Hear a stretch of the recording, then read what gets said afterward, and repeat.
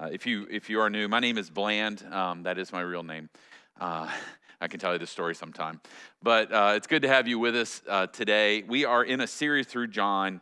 As you've already heard John 8:12 through 30 read, we're actually doing a much larger section. We're actually going through 59, but didn't want to have that read right off the bat because that's around 6 or 7 minutes straight, and decided to just break it up, have the first part read as an introduction. I'll read other parts of it through the rest of our time. But when you have a text like this, and hopefully you already heard like just some absolute truth bombs, and if you keep going in this text, there's like multiple coffee cup verses in this passage, and you can either kind of break it up. I was looking at it this week, and I was like, man, I kind of want to do about a 3-week series on this, but that's one approach. The other approach is to take it as one unit, at which there's a real benefit to this because what the entire passage is just a dialogue, one dialogue between Jesus and the Pharisees, or who were the religious leaders of the time. And so we're taking it, we're getting, as one unit, we're getting to kind of see those themes develop and how that actually happens. The text is an argument that goes back and forth between the Pharisees, but it isn't just them. It isn't just Jesus and Pharisees. He's standing in the temple courts during the Feast of Tabernacles. There would be, as you've heard over the last couple weeks since we began John 7, the Feast of Tabernacles was a huge event, probably the actually largest event, annual festival of the Jewish community that came to Jerusalem. There would have been tens of thousands of people on the Temple Mount at that time, and would have certainly been overhearing parts of, if not the entire conversation that Jesus was having.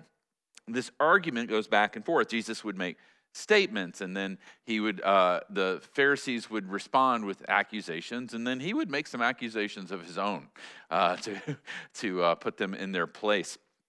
But it's pretty harsh. Jesus is accused by the Pharisees of being a false witness, an illegitimate son, a liar, a Samaritan, which is about as low as you could call somebody at that time if you were Jewish. I don't even know what a comparable slander would be today, but it's pretty low, like a Yankees fan or something like that. But demon-possessed, probably a connection there. Arrogant, self-aggrandizing or self-glorifying, and then they finally just decide we have to shut him up, and they picked up stones to stone him to death. The response, Jesus says these Pharisees, they have no knowledge of God. They're worldly, not heavenly in their thinking. They're not keeping the law. They are not children of Abraham. They are, in fact, children of Satan. As a result, they are liars, potential murderers, and slaves to sin. So you can see this is a good conversation. I mean, this would have been like the office tea, right? Like, I mean, the next day, if you'd been a part of this, what was said? They said that to Jesus? And, Jesus said, it is a very weighty conversation with lots of little tidbits. But what's the central point here? Why is Jesus going back and forth with these religious leaders? They continually reveal that they don't believe in him and they don't want to follow him. And yet Jesus used these opportunities as they engaged with him to reveal truth, to further truth. But the important point was that he was not arguing about truth out here, like saying, hey, you guys, here's this truth, and my opinion on this is this, and you guys think it's that. He actually spends most of his time pointing to himself. He makes these grand statements about himself, and the Pharisees continually do not get it, and in fact, try to kill him for it. But what is Jesus trying to do? And there's so many contrasts in this passage. I was trying to synthesize them. But I think the central idea for us today is that Jesus brings abundant life in the face of death. Jesus brings abundant life in the face of death. One assumption that Jesus makes here in his conversation with the Pharisees, and that he makes of us today as we would engage with this passage and his words here, is that you and I, all of us, every human being, is ultimately seeking life. Not like biological life. The Greeks actually had 2 words in the New Testament for life. One was bios, or where we get like biology from. The other was zoe, which is like quality of life or essence of life.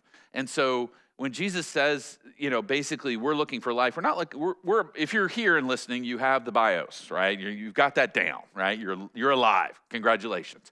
But that does not mean you're living the abundant life or full life. In fact, many of us, if we'll stop and reflect on ourselves, the decisions we make about relationships, about how we spend our money, about our goals and purposes in life, what we're doing for work, what we do with our free time, all of these things are driven by an idea that there is something better.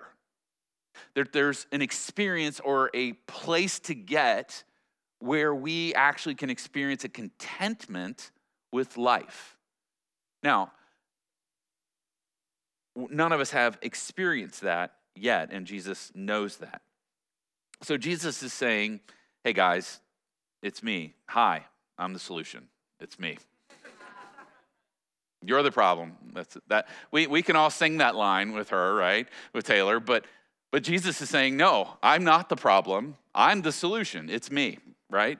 And he's trying to bring us not to a set of ideas. He's not trying to introduce us to some knowledge. He's not trying to help us to troubleshoot our lives, to self-actualize. He's inviting us to himself. And where else would he invite us?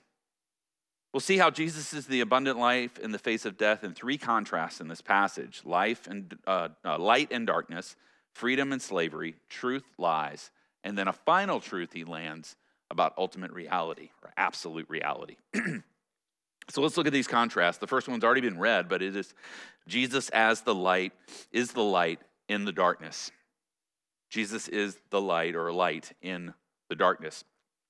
As we've talked about the Feast of Tabernacles, this was an event to celebrate or to remember God leading the Israelite people out of bondage in Egypt. But what we haven't talked about, or one of the things that they would have gotten very, very clearly in that moment, was light played a huge factor in the original event, but also in the feast. So if you remember, how did God lead his people at night as they left the promised land? The pillar of fire, right? It was a light leading them. And then they had, as Moses was writing down the Pentateuch or the law, he described a God in Genesis 1 who is light, who made light, who created light. And the Old Testament's full of references about God being light.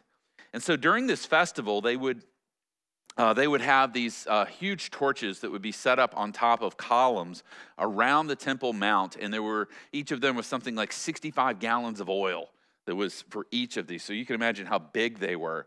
And they would light up the whole Temple Mount, and then the people would stay up all night celebrating and partying. It'd be a huge festival. And think about a people who were not used to public lighting, right? There were no street lamps. There were no headlights on their chariots. They had no, like, at night, it was a candle or not at all. And a lot of times they wouldn't burn candles late because it was a waste. So imagine being in an outdoor space that's entirely lit up. You don't experience it ever except there. And so that one time, tens of thousands of people would have been, maybe 100,000 or more, would have been on the Temple Mount, around the Temple Mount, celebrating that. I used the example of a few weeks ago of the 4th of July in Boston. So the festival happens, 100,000 people downtown, and at the end, like it's all dark, and the light, the fireworks light up the sky. The Charles is lit up, the city is lit up, like the entire landscape's lit up, just moment after moment after moment after moment. And then the big finale, right? The most, and then it ends, and then a voice comes out on the loudspeaker. I am the light of the world. Whoever follows me will not walk in darkness, but will have the light of life. That would have been weird, right? It would have been. It would be bizarre. There would be questions. There would be what? The voice was somehow very confident and yet so reassuring at the same time, right? And we would wonder, what the heck? Certainly at this moment, as Jesus was saying this out to the crowd, they were bewildered. They were wondering, like, no, God is the light. God is the light that led us out of bondage and slavery in Egypt. And we celebrate with these lights, and now you're saying you're the light. It would have caused a lot of questions, for sure. This is the second of the I am statements that show up through the Gospel of John. There are 7 signs that show up. It literally says, and this was a sign that Jesus did, beginning with the turning of the water into wine, into wine at the wedding in Cana, and culminating in the resurrection of Lazarus, which is a sign as well. And then there are 7 statements, I am statements, that are peppered throughout the book as well. I am the bread of life. I am the light of the world, which we're looking at today. I am the door. I am the good shepherd. I am the resurrection and the life. I am the way, the truth, and the life. I am the true vine. So Jesus is building out each of these signs, and each of these statements is about building out of an image of who he is as God in human form and what he's come to do, what his purpose in the world is. So in this context, as he says, I am the light of the world. We're going to focus on the I am part a little bit later, but what does he mean here by light? It would be very similar to the ways we think about light. Light brings life. Quite literally, there would be no life without light. If you don't believe me, take a houseplant and put it in a closet, right? It doesn't do well. Another one, light symbolizes truth, purity, and goodness. We use the language, come into the light, or the lights went on for her. From creation on, God's character is often associated with light. Light also makes things clearer.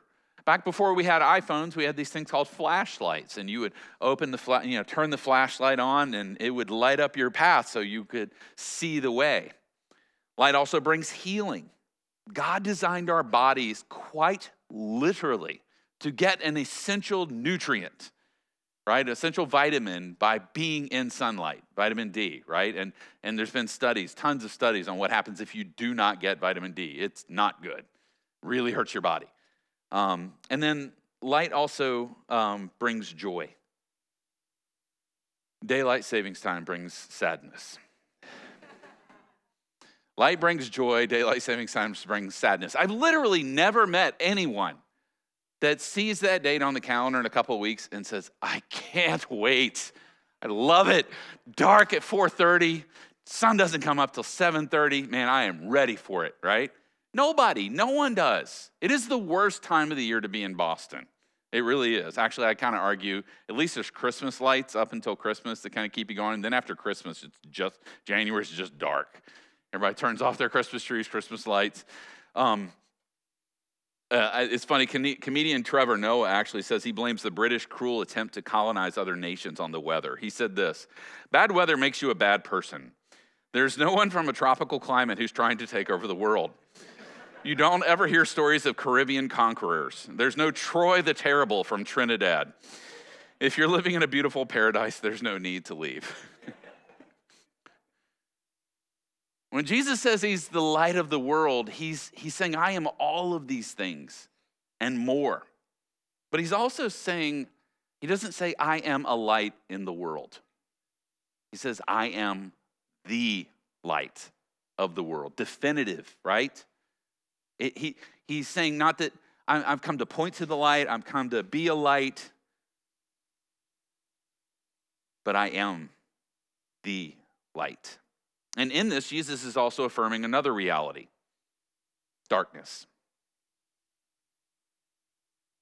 Light only can be seen in the context of darkness. It only makes sense as it invades darkness. If it's only light, it is just reality. But Jesus says, I am the light of the world, meaning the world needs light. I am the light of the world. He who follows me will not dwell in darkness. In other words, darkness is our mode of operation. It's our default setting. We are living in darkness. It's our default environment. And part of the problem with darkness is we don't see the truth, therefore we cannot acknowledge it. Darkness is representative of our understanding, our darkened understanding, but also for our individual propensity for evil. You see, evil isn't just bad things we do towards other people. We can point to that. We said this, did this, hurt those people this way. We were selfish in that moment. But it is internally evil as well. Evil is evil, or sin is sin, because it is inherently against God, not because it hurts someone else. It's weird. The modern moral framework, as long as it doesn't hurt anyone, it must be good. But that's a terrible ethic, because you can do things to hurt yourself, and that's not good. Sin is sin, not because you and I ultimately decide it's sin or wrong or hurtful. It is sin because it is against God's creative order. And it is no wonder when those things happen, we hide them. We bring them into darkness. You have done this thing, you have done things this week. You have thought thoughts. You have said things that you do not want anyone else in this room to know about. Me too, right? Like, let's just be honest about that. There is a darkness, a reality that we all struggle with. And how can darkness come into the light without being changed? Some of you long to experience light. There's areas of your heart, your history, your current circumstances that are just in the dark. Some of those things were things that were done to you. You didn't do those things, but you carry those things and they're a reality for you. Or there's a part of actions or habits or ways of thinking in your life that you just kind of know are dark. There's a darkness there. And Jesus is saying, I am the light of the world. I shine light into those dark areas. If you follow me, it's an invitation in. Anyone who follows me, this is a language of discipleship. This is a language of being an apprentice of Jesus, being with Jesus. If you follow me, you will have the light of life. So Jesus came to bring abundant life in the face of darkness, and he does that as the light of the world in the face of darkness. Secondly, Jesus is freedom for the captive. This second contrast is connected to the first one, but Jesus picks up this analogy of freedom versus slavery. Now, I know the idea of being in slavery or bondage, personal bondage, and not being free it goes over like a lead brick in our city, right?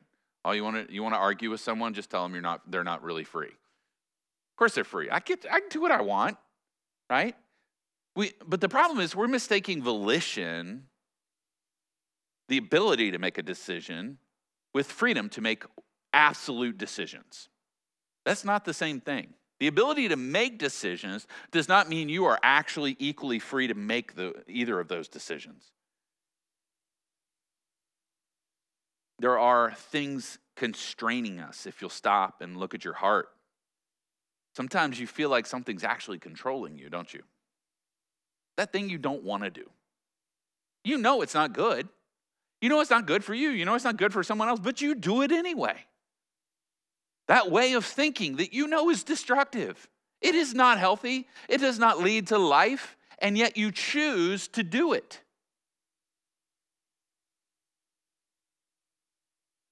C.S. Lewis once said, "No man knows how bad he is till he's tried very hard to be good." We never find out the strength of the evil impulse inside us until we try to fight it. If you doubt me, do this experiment. Get up tomorrow morning and just don't sin, okay?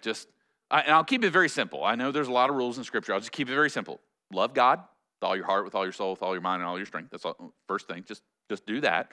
And then secondly, any person you come across, you encounter, you see on the T, you work with, even that jerk, coworker you have, just love them like you love yourself. Oh, and by the way, don't have any bad thoughts, and certainly don't say any bad words. Got that? I wouldn't make it past brushing my teeth. Good luck. Let me know how that goes. Because if you do, great. I really would like to talk to you.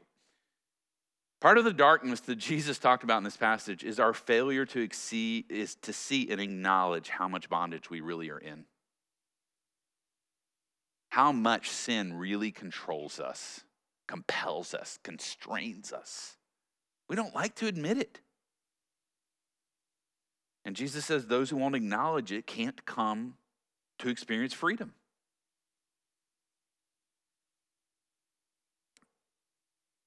We have more information than any society in human history. We have more access to research, to medical information, to therapy, to self-help, to life hacks, you name it.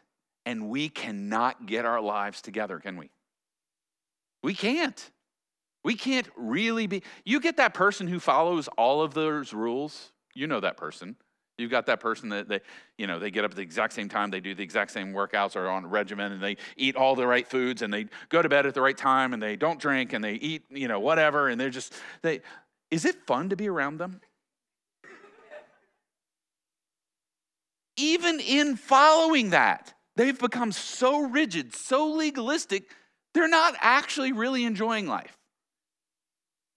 99 times out of 100, it's just a desperate desire to control life,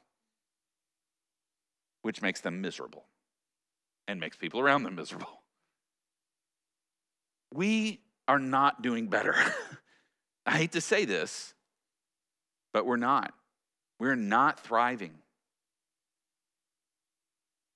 How many people do you know? Just one. Just think of, if you can think of one person in your life that you would say, man, she's free.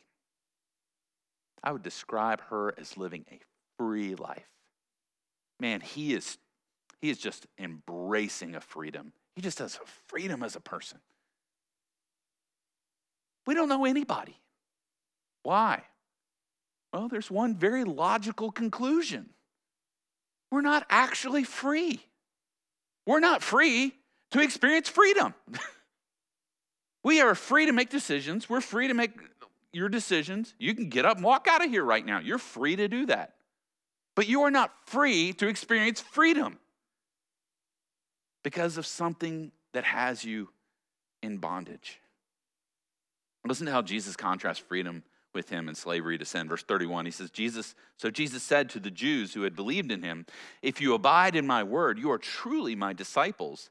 And listen, you will know the truth, and the truth will set you free. Now, the word abide there, John loves more than any other New Testament author. It's like more than 30 times in the Gospel of John. It's the Greek word meno, and it means to dwell with, to be with, to make your home with, to remain with. It shows up a lot, and so we'll hear it a lot. But Jesus is saying, if you abide in my word, if you walk in my word, you know my word, you experience my word, you make your home in my word, you are my disciples. You are walking with me, is what he's saying. And you will know the truth, and the truth will set you free. Being in the word is one of the ways you abide with Jesus. And I would say, if reading and studying and spending time in God's word is a real struggle for you, I want to suggest something very simple. You have come to see it as optional. It's nice. It might even be a pretty good thing for you to do. But it's not essential. You're doing what you think is essential. Anybody forget to eat for a week? Anybody forget to go to work? Anybody, you just got up and you're like, man, it's Thursday. I knew I had something on the calendar. No, we do what we think is essential, but there's some lie in our mind and our heart that we have bought into that I can be mature, I can love Jesus, I can follow Jesus, I can let Jesus flow through me, I can experience freedom without being in Jesus' word. Go ask a Christian in a persecuted country how that works. Is being in God's word optional? No, they would say, oh, it's essential. I have to have it. I need it. I'm desperate for it. There are stories of Christians who literally at churches where they had one Bible. They couldn't even get a bunch of Bibles because persecution was so bad. So they literally divided the Bible up. I know you're like, oh my gosh, they cut up a Bible? They did. But they gave sections to different believers so that if anybody was caught, they wouldn't lose the whole Bible. And those Christians would memorize and learn and dwell on their little sections for days and days and weeks, and then they would trade it with somebody else. And we have more Bibles than we could count, and we can't find time to be in it. Is it any wonder we're not experiencing some freedom?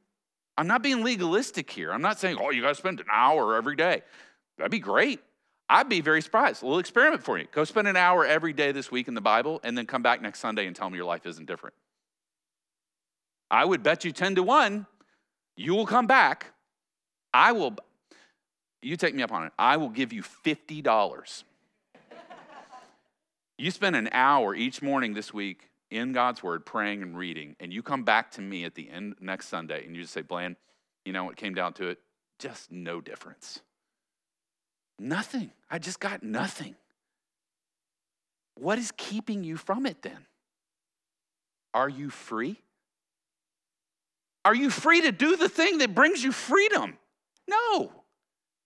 Some area of your life, some area of your mind, some area of your heart as a believer, you have allowed bondage. All right, enough on that. They answered him, we are offspring. See why I could do a whole series on this text. They answered him, we are offspring of Abraham. We've never been a slave to anyone. How is it that you say you will become free? Jesus answered them, truly, truly, I say to you, everyone who practices sin is a slave to sin. The slave does not remain in the house forever. The son remains forever. A slave's position is not secure. They can be cast out. But Jesus' position, it remains forever. So if the son sets you free, you will be free indeed. Ironically, these religious leaders are like, we're free, while they were under Roman occupation and not actually free to do whatever they wanted. In fact, Israel had been under a lot of occupations over the years. So truthfully, Israel had not been free very much. But they were saying, no, we're free, I'm free. Just like our current cultural moment says, we are experiencing freedom. But is that what we see when we look out on the news, look out in the relationships of people around us? Is it freedom? Is that freedom? Now, I'm not talking about freedom to make decisions. We live in a culture, praise God. It's a good thing. We have a lot of freedom. If you're middle class or above in America, in the West, you typically have way more freedoms than most human beings who've ever lived. That's not a bad thing. I'm not knocking that. I'm just simply saying in that, we still are not experiencing freedom. That should tell us something. But Jesus said, if the Son sets you free, you are free indeed. And what does that mean? It means you are free to be who you were created to be. You see, my freshman year in college, when I met Jesus, Jesus began a work in me. He set me free from the penalty of sin and the power of sin, and then he was, since then, has been setting me free from sin in my daily life. I am more free right now than I was 30 years ago. Not free yet, fully free, as in the sense of I don't sin. But sin does not have the same hold on me it once had. I'm not thinking the same way I used to think. I'm experiencing more freedom, not based on my circumstances, but based on who I am in Christ. Freedom from shame, freedom from guilt, freedom from fear. So Jesus brings freedom to the captive. Thirdly here, moving on, Jesus is truth in a world of lies. Let's now Jesus address the religious leaders, verse 43 through 47. He goes, why do you not understand what I say? It is because you cannot bear to hear my word. You are of your father, the devil. That's just harsh. I mean, from the mouth of Jesus, your dad is Satan. Like that's harsh. But he's speaking the truth to them. And your will is to do your father's desires. He was a murderer because Jesus knew at this moment, these guys wanted to murder him. He said he was a murderer from the beginning and does not stand in the truth because there's no truth in him. When he lies, he speaks out of his own character, for he is a liar and the father of lies. But because I tell the truth, you do not believe me. Which one of you convicts me of sin? If I tell the truth, why do you not believe me? Whoever's of God hears the words of God. The reason you do not hear them is that you are not of God. Now, I go a long time on this one, but I'm going to throw out a book that I throw out books time to time. I'm telling you, this is a book every Christian should read. I'll just say it that way. It's definitely in my top 10 best books I've read probably in 20 years. Live No Lies by John Mark Comer. You should pick it up. If you've not picked it up, Live No Lies by John Mark Comer. It's like 4.8 stars, a couple thousand reviews or more on Amazon. He's a great writer, and you will never come to understand how the enemy uses lies to deceive you more than through that book. And I pulled some stuff from him in this message. But I know in Boston, we've graduated past the idea of the devil, right? We are way too smart to believe there's a guy running around with pointy ears and a pitchfork, and he's, getting people. Well, the good news is you don't have to believe in that because that's not actually the devil Jesus is describing. That is some weird thing from church history and art, right? The devil that Jesus describes is way more sinister than that and beautiful. Like, we'd be tempted to worship him because he was an angelic being. He was, based on what we understand, one of the greatest angels. He may be the most powerful being in the universe outside of God. And his power comes to human beings in lots of different ways. Last week, I used the term, or a couple weeks ago, I used that Jesus, Revelation refers to Satan as the accuser of the brethren, right? Like, that's one thing he does. But I've really kind of come to use a term. It's not a biblical term. It's an encompassing biblical term, like a summary term of how would you describe Satan in one word? He's the anti-creator. God is the creator. Satan is the anti-creator. Why? Because the universe was created for the glory of God. The whole earth is full of God's glory. And you and I are made in the image of God. And Satan wants to burn the whole thing down. The best character in a movie that I've ever seen that I think pictures this. I know there's many, and there's others that are great as well. But The Dark Knight, the Joker, it was an interesting character. He wasn't motivated by money. He didn't want power. He didn't care if everybody knew his name. He just simply wanted to watch the world burn. That's what Satan wants to do. And he knows you, and he knows your number, right? Like, he's gotten past your filter on your phone. Like, he knows he can text you directly at any point. And there's no STOP, you can't stop receiving these. He will get to you. C.S. Lewis also once said, there's no neutral ground in the universe. Every square inch, every split second is claimed by God and counterclaimed by Satan. To be a follower of Jesus means you're in a war, thrown into the middle of a battlefield. And the enemy, according to John 10:10, which we'll get into in a month or two, his goal is to steal, kill, and destroy. Jesus highlighted that the primary tool of Satan against you and me is lies or deceptive ideas. So you can see this, should be on the screen, just some definitions that could be helpful for understanding how he works. So when Jesus refers to the truth, what's the most simple definition of truth? It's reality. It's just reality. And reality is what you run into when you're wrong, right? If I walk off this building and I think I could fly, I run into reality. Doesn't matter what I think, I will run into it. Lies are unreality. They're that which does not correspond to truth. And then the ideas are assumptions about reality or working theories about life or the good life that you and I live by. You have a set of ideas right now as to what leads to the abundant life, what leads to full life, what will make you happy, right? What will give you satisfaction to your soul? And the enemy knows these things. This is the world he operates. We create mental maps in our minds to navigate life, relationships, morality, purpose, and everything. And where the devil came to Eve in the garden, we often think, again, when we think about the devil with this pitchfork, we think of like going to war, fighting against us, right? Like, And I've never seen that. I know there's people that have had demonic possession or oppression, who've been near demons, around them. I think I've been around a few in my life. I'm not spiritually, I don't have the gift of discernment, but I have some reasons to believe I was. But the enemy doesn't come that way. He's not a horror movie character. They're hiding around a corner to freak you out. He's a brilliant, gifted, sinister being with an idea that he plants in your mind. John Mark Comer said this, and this is maybe one of my favorite lines from him. When the serpent came to the woman in the garden, he did not come with a stick or a sword, but with an idea.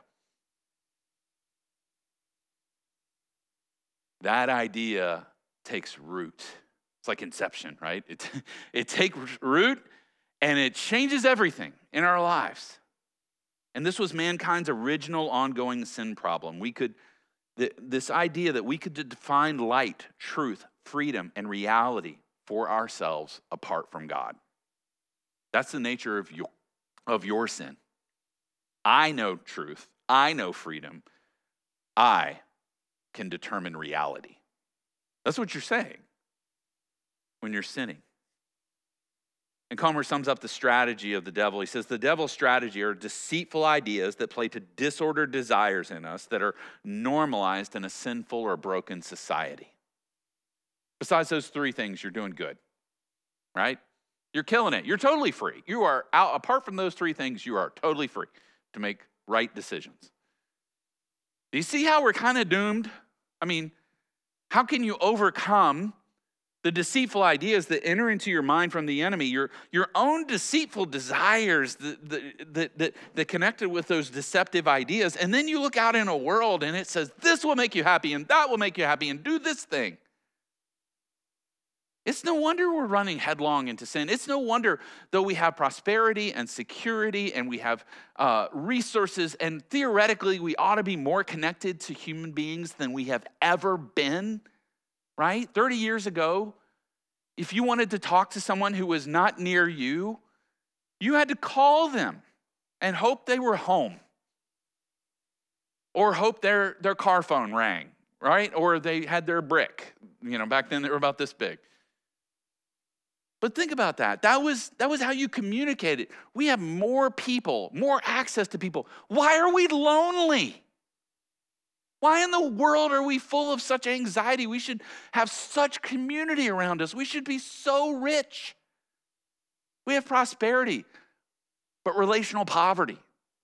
It would almost point to the idea that there is something deceptive going on. That what we think leads to life is not doing that. What we think leads to freedom is not delivering. And I have bought into these ideas, and you have bought into the ideas. And Jesus is saying, I am the truth that can invade your life and set you free from bondage to these ideas that are destroying you.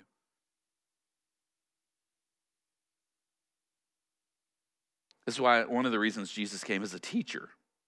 While he is the way, he's also calling us to repent or turn away from one way of thinking or one way of living and press into another. Change your mental maps. You will know the truth, and the truth will set you free. And the final reality here, final point is a reality that Jesus is absolute reality. Listen to this last statement. I'll make a couple comments. Verse 53 through 59. Are you greater than our father Abraham, who died, and the prophets who died? Who do you make yourself out to be? Jesus answered, if I glorify myself, my glory is nothing. It is my Father who glorifies me, of whom you say, he is our God. But you have not known him. I know him. If I were to say that I do not know him, I would be a liar like you. But I know him, and I keep his word. Your father Abraham rejoiced that he would see my day. He saw it and was glad. So the Jews said to him, you are not yet 50 years old, and you've seen Abraham? And Jesus said to them, truly, truly. Now, truly, truly means really truthy, right? I mean, he's not like, hey guys, this is an idea I'm going to throw out. He's like, this is reality that you need to understand. I say to you, before Abraham was, I am, which is terrible English and grammar, but it's great theology. I'll explain why. And they picked up some stones and tried to stone him, but he didn't let them because it wasn't time.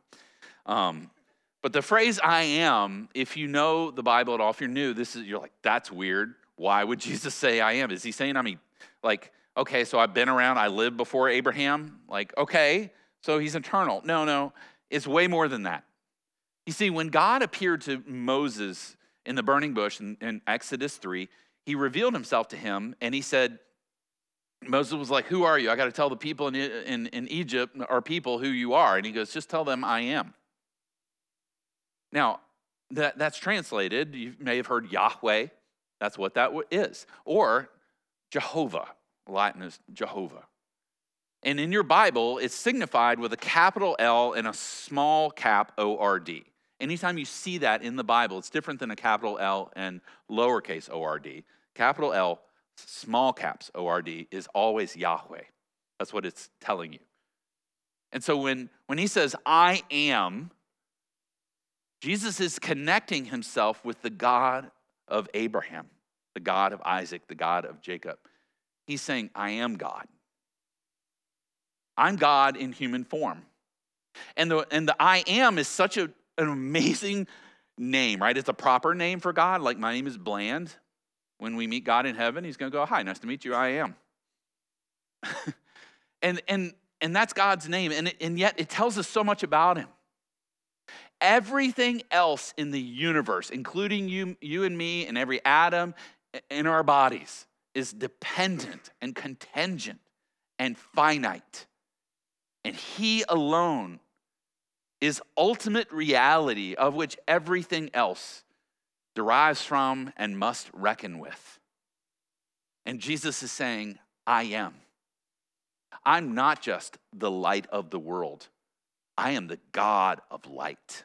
Light as a property exists because I created it.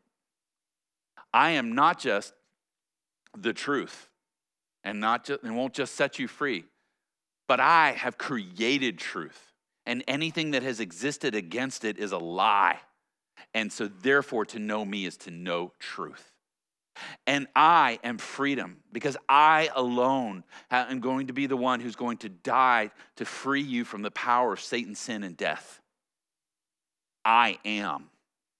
I am ultimate reality, and one of the lessons through this entire passage, I hope you picked up on it, was Jesus didn't say, hey guys, I'm sorry you don't like what I said. That's, cool. You kind of do your thing, right? No. He's saying, you will come to terms with me, you will reckon with me, you will deal with me, you will come to me, or you will suffer the consequences of not living in reality. You will not experience light, you will be in darkness. You will not experience freedom, you will be in bondage through eternity. You will not experience truth. Lies will consume you more and more and more and more. And unless I know we don't like the idea of God punishing people, but C.S. Lewis made an observation about hell. I don't think it's a perfect picture of a culminating or definitive picture, but I think it's part of it for sure. If somebody, and you know this, people, if you've ever met like 85-year-old people, they're either really, really nice or they are like the worst people you've ever been around. Right? Why? Because it's the culmination of their life. If they're a bad person, their brain, their mind, their heart has locked into that, and it is progressive. And if they were a good person, then they are a good, really great person when they're 85. Lewis said, what if that just goes on into eternity forever? And part of God's wrath on those who do not come to the truth, come to the light, is that he just says, go. You've chosen to believe lies. Go believe them into eternity. That's serious, that's weighty, but that's how much Jesus cares about us, that he's going to speak the truth. He wants us to know light. He wants us to know freedom. He wants us to know truth. He wants us to be connected to ultimate reality. And that's the invitation today for all of us. The name of our church, City on a Hill, is based on Matthew 5:14, where Jesus says, you are the light of the world. I don't know about you, that feels like a burden to me right now. Like thinking of, Jesus says, I'm the light of the world. I totally get that. Cool, Jesus, you're the light. But I'm the light of the world. We are the light of the world. We're doing that. It's almost like we've got like a 1 lumen bulb, each of us. And if you've ever seen something that low, it's not much. But if you can get a lot of 1 lumen bulbs into a room together, into an area together, it's like candles, right? You can, 1 or 2 candles are not going to light this room, but when we do candlelight service here, what happens? The room gets lit up. So as we bring Jesus together as a community and we live that out together, we are a city on a hill shining the light of Jesus to those around us. But you take that light into your workplaces. You take that light into your homes. You take that light into your communities and your buildings. And you are walking and living among people who do not know the truth. They have never experienced the light. They have never experienced real freedom. And they are longing for it deep in their soul somewhere, even if they won't tell you. Should you and I be content that they don't even know about it? I'm convinced of this one very simple reality about people in the city of Boston. They do not actually know the gospel. They think they do. They think they know what Christianity is about, but they do not know the promises and the reality of what this passage teaches today.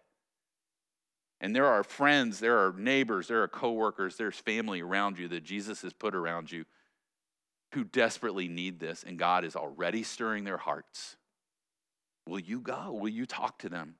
Who are you going to invite to Easter this year? That's what we're going to talk about, right? Pray and ask Jesus to direct you to one person.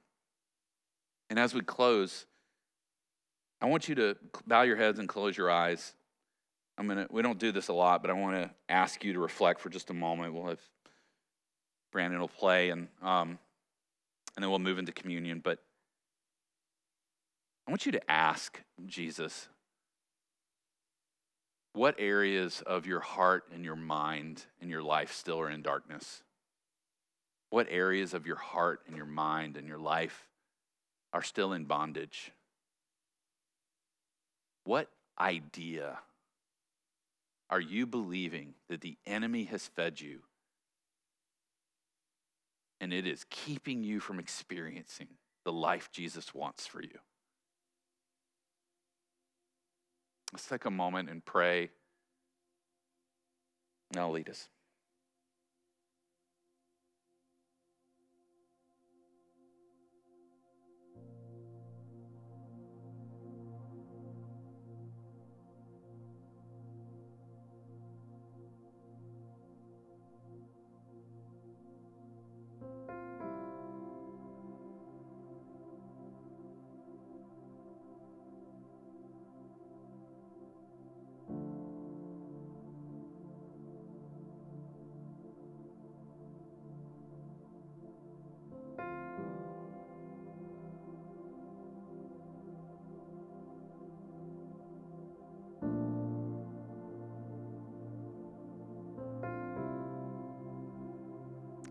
Jesus, we need your light. We need freedom.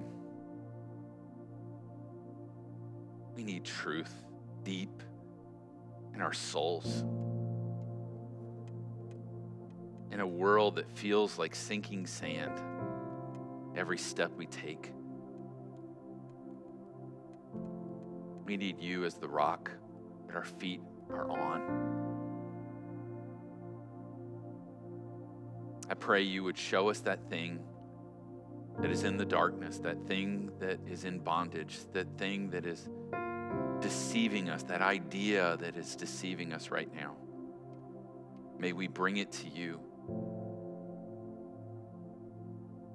and you set us free. You've promised if the Son sets you free, you are free indeed. We ask for that freedom now. And as we take the bread and the cup as followers of Jesus, we take it knowing you have done all that is needed for us to experience the fullness of life even today. In your great name, amen.